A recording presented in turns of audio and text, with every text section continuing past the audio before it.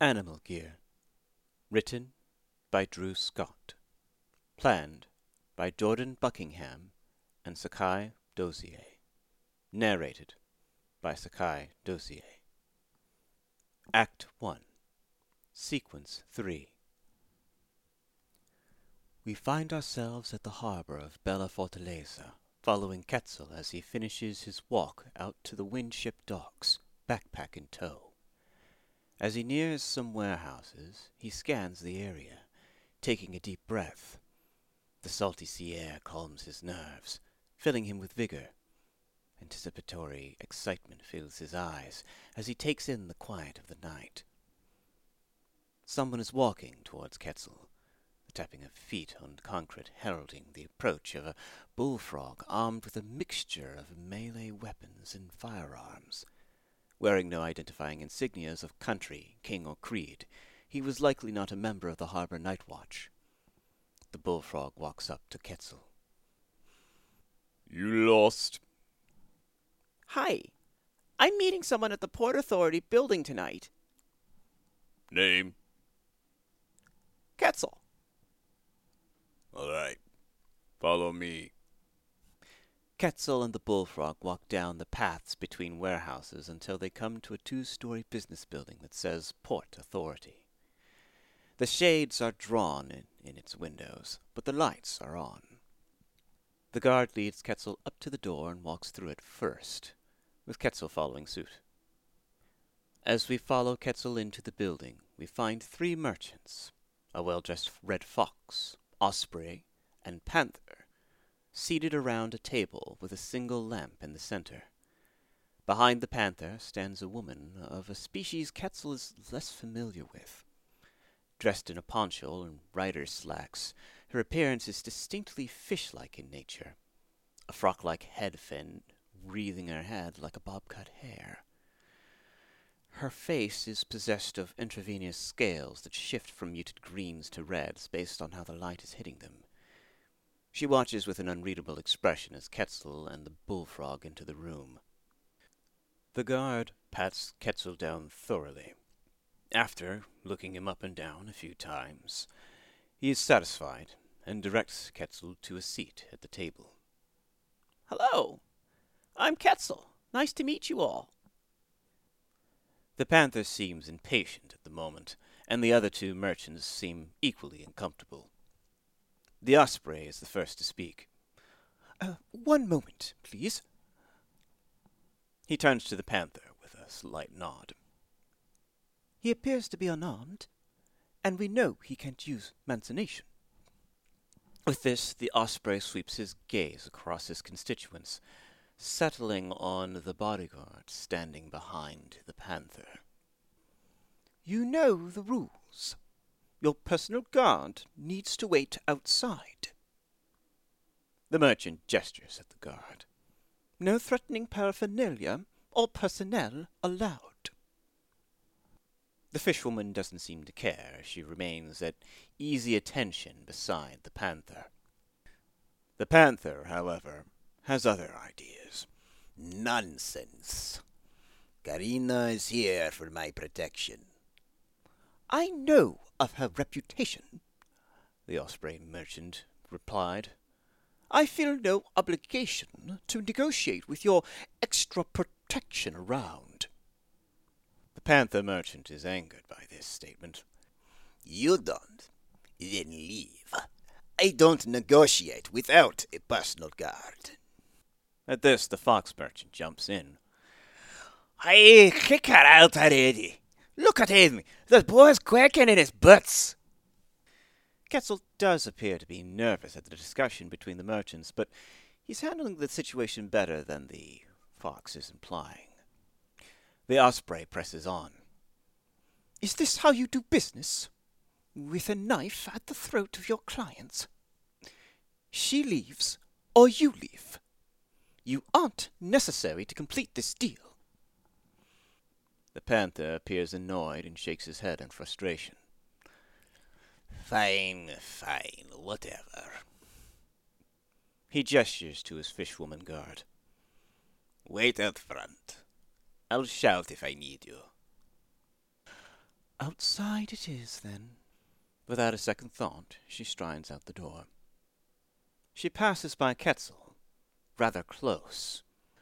They make eye contact, but there doesn't seem to be anything for it. Her expression is professional and exudes confidence, like she is more than capable of protecting the Panther Merchant, regardless if she's in the room or not. Of note is a metallic necklace around her neck. It catches Quetzal's eye, but doesn't seem to mean much. The bullfrog follows her out. Pardon the interruption, so let's start again. I represent the Mercantile Association in this city. I represent the Duck Authority. It's the reason we're meeting here. He gestures to the room around them before passing the buck to the Panther. And I represent Pantera Sorier, who are the producers of Aether Granites, and their contracts who sell Aether Aloe. I have a particular interest in what this one has to contribute to this meeting. As he says this, he gestures towards Quetzal expectantly, which catches Quetzal a little bit off guard. I've got a lot to contribute. The Panther leans back and folds his hands. So you say. Well, don't let me stop you. Please, present your invention. Quetzal has become a bit nervous at this point. All right. Okay, yes. It's right here. Quetzal reaches into his backpack and pulls out a glass tincture from before. The liquid inside is teal. He takes a deep breath and begins his sales pitch. As you know, mancination takes years to master. Most nobles need a little help to learn it. Ergo, we have Aether Aloe. With this liquid, a noble can know if they are channeling spirit particles correctly, thus taking the first step towards mastery. But this mixture is expensive, and it only comes from aether granite fruits grown in higher altitudes. So what if I told you I have made an artificial substitute from ordinary water? The Panther Merchant shakes his head amusedly. Impossible. Entirely impossible. I can demonstrate. Can someone here use mancination? All three of the merchants wait awkwardly and glance at each other. It appears that none of them are Rancers. The Fox Merchant is the first to break the awkward silence. Ah, I suppose we just sent our one Mancer out the door. The Panther sighs frustratedly. I'll do it. Hand it over. The Osprey looks slightly concerned. You can do mancination? You have been holding out on us. Indeed. You'll have nothing to fear from me, however. The vial, please. The Panther Merchant leisurely reaches out his hand with a give-it-here gesture. Quetzal takes a tincture and hands it carefully to the Panther Merchant. Now, concentrate on it like you were about to do a mancy technique. Of course, of course. The Panther Merchant holds up the vial and concentrates on it. After a few moments, the vial begins to glow, faintly at first, but eventually the entire vial is glowing a bright neon teal. The Panther Merchant looks skeptical and sour at this development. The Osprey Merchant is observing with a knowing gaze, and the Fox Merchant is very excited at what he sees. Ah! Doesn't look so impossible to me. I can say I'm definitely interested. Tell us more about this artificial Aether Aloe. It took a few years of experimentation to discover the formula. This container is what I managed to produce in the last few weeks. I have some ideas on how to scale up the manufacturing. The Osprey Merchant chimed in at this.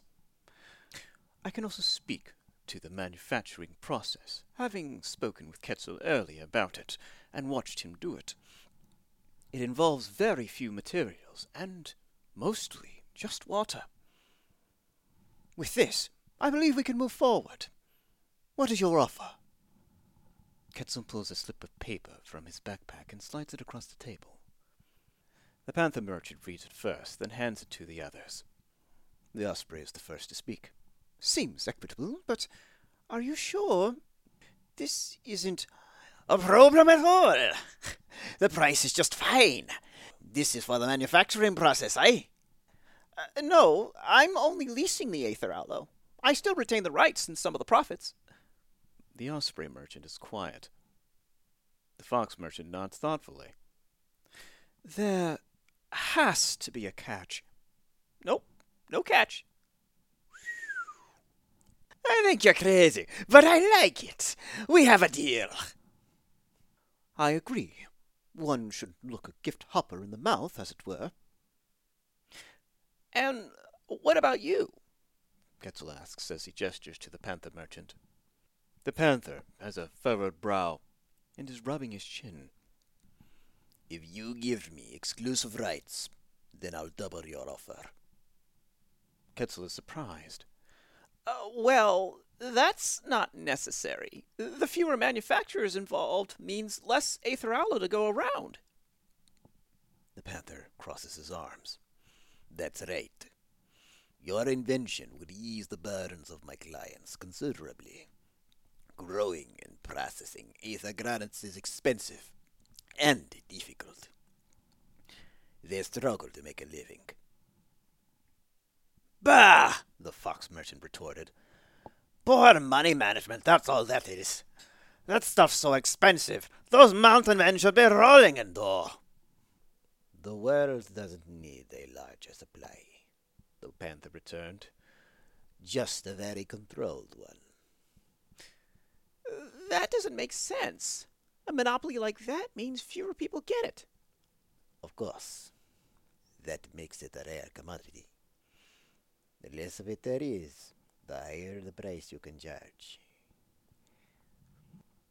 Mancers from minor noble families can't afford Aether Aloe as it is. I don't want to increase the price to more. If anything, I want to lower it. Well, that's just bad business. I disagree. Final offer. This deal is for all three of you. Aye, the lad says he's done, the fox merchant said. What more could you want? I concur. This deal holds enough potential for all of us. I see no reason to exclude anyone. The osprey turns to the panther merchant and looks at him expectantly. Don't you agree? The panther merchant crossed his arms. I suppose. The red fox leaned an ear towards the panther merchant in a cajoling manner. What was that? I can't hear ye. I'll be taking your share if ye ain't decided to get in. The panther merchant straightens up. Fine. Yes, I'm in. Your original offer, if it still stands. It does. The deal done. All of the merchants take turns shaking hands with Quetzal. The panther is the last to shake his hands, and leans in close to him. He whispers, I want a word with you, just over there. The panther motions away from the table. The fox merchant, noticing what's going on, points at the both of them. No special deals. Don't agree to anything that man says, boy. If he speaks to you alone, he speaks without the rest of us. Of course, the panther merchant answered. We're just having a little chat. The panther merchant guides Quetzal over to the corner that he indicated. Do you realize what you are doing?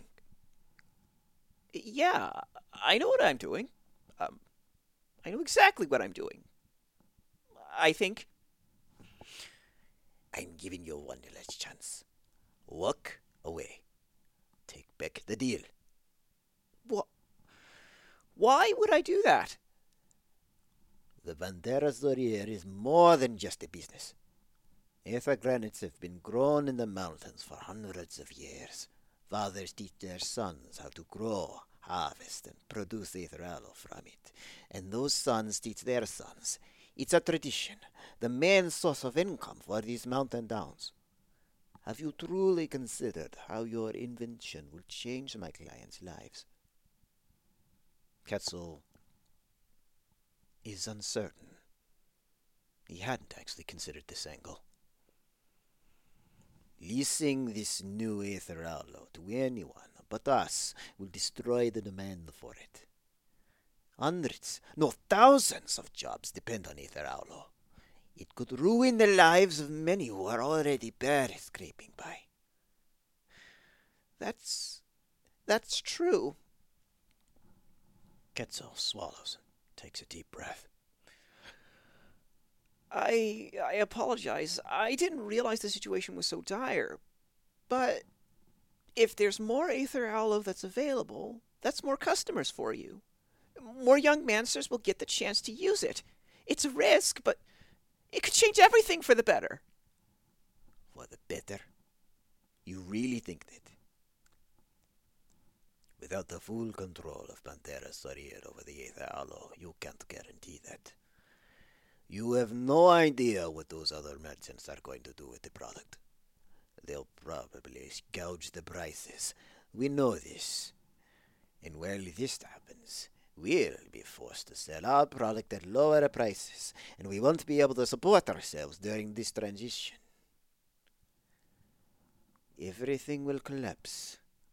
Everything we've built over these many years. I'm certain it won't come to that. It will make things better. Just watch. Everything will turn out right in the end. I'm sure of it. The panther shakes his head. So you won't budge. Even for a 50% cut of future proceeds. No.